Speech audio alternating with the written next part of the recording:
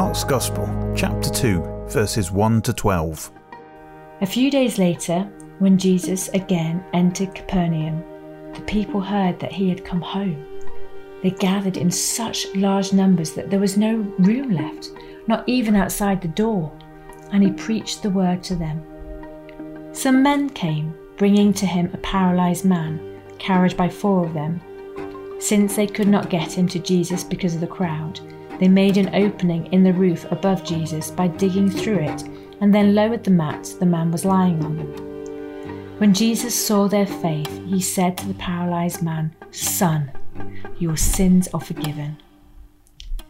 Now some teachers of the law were sitting there thinking to themselves, "Why does this fellow talk like that? He's blaspheming. Who can forgive sins but God alone?"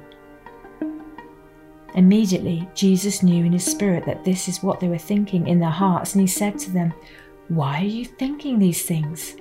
Which is easier, to say to this paralyzed man, 'Your sins are forgiven,' or to say, 'Get up, take your mat and walk'? But I want you to know that the Son of Man has authority on earth to forgive sins."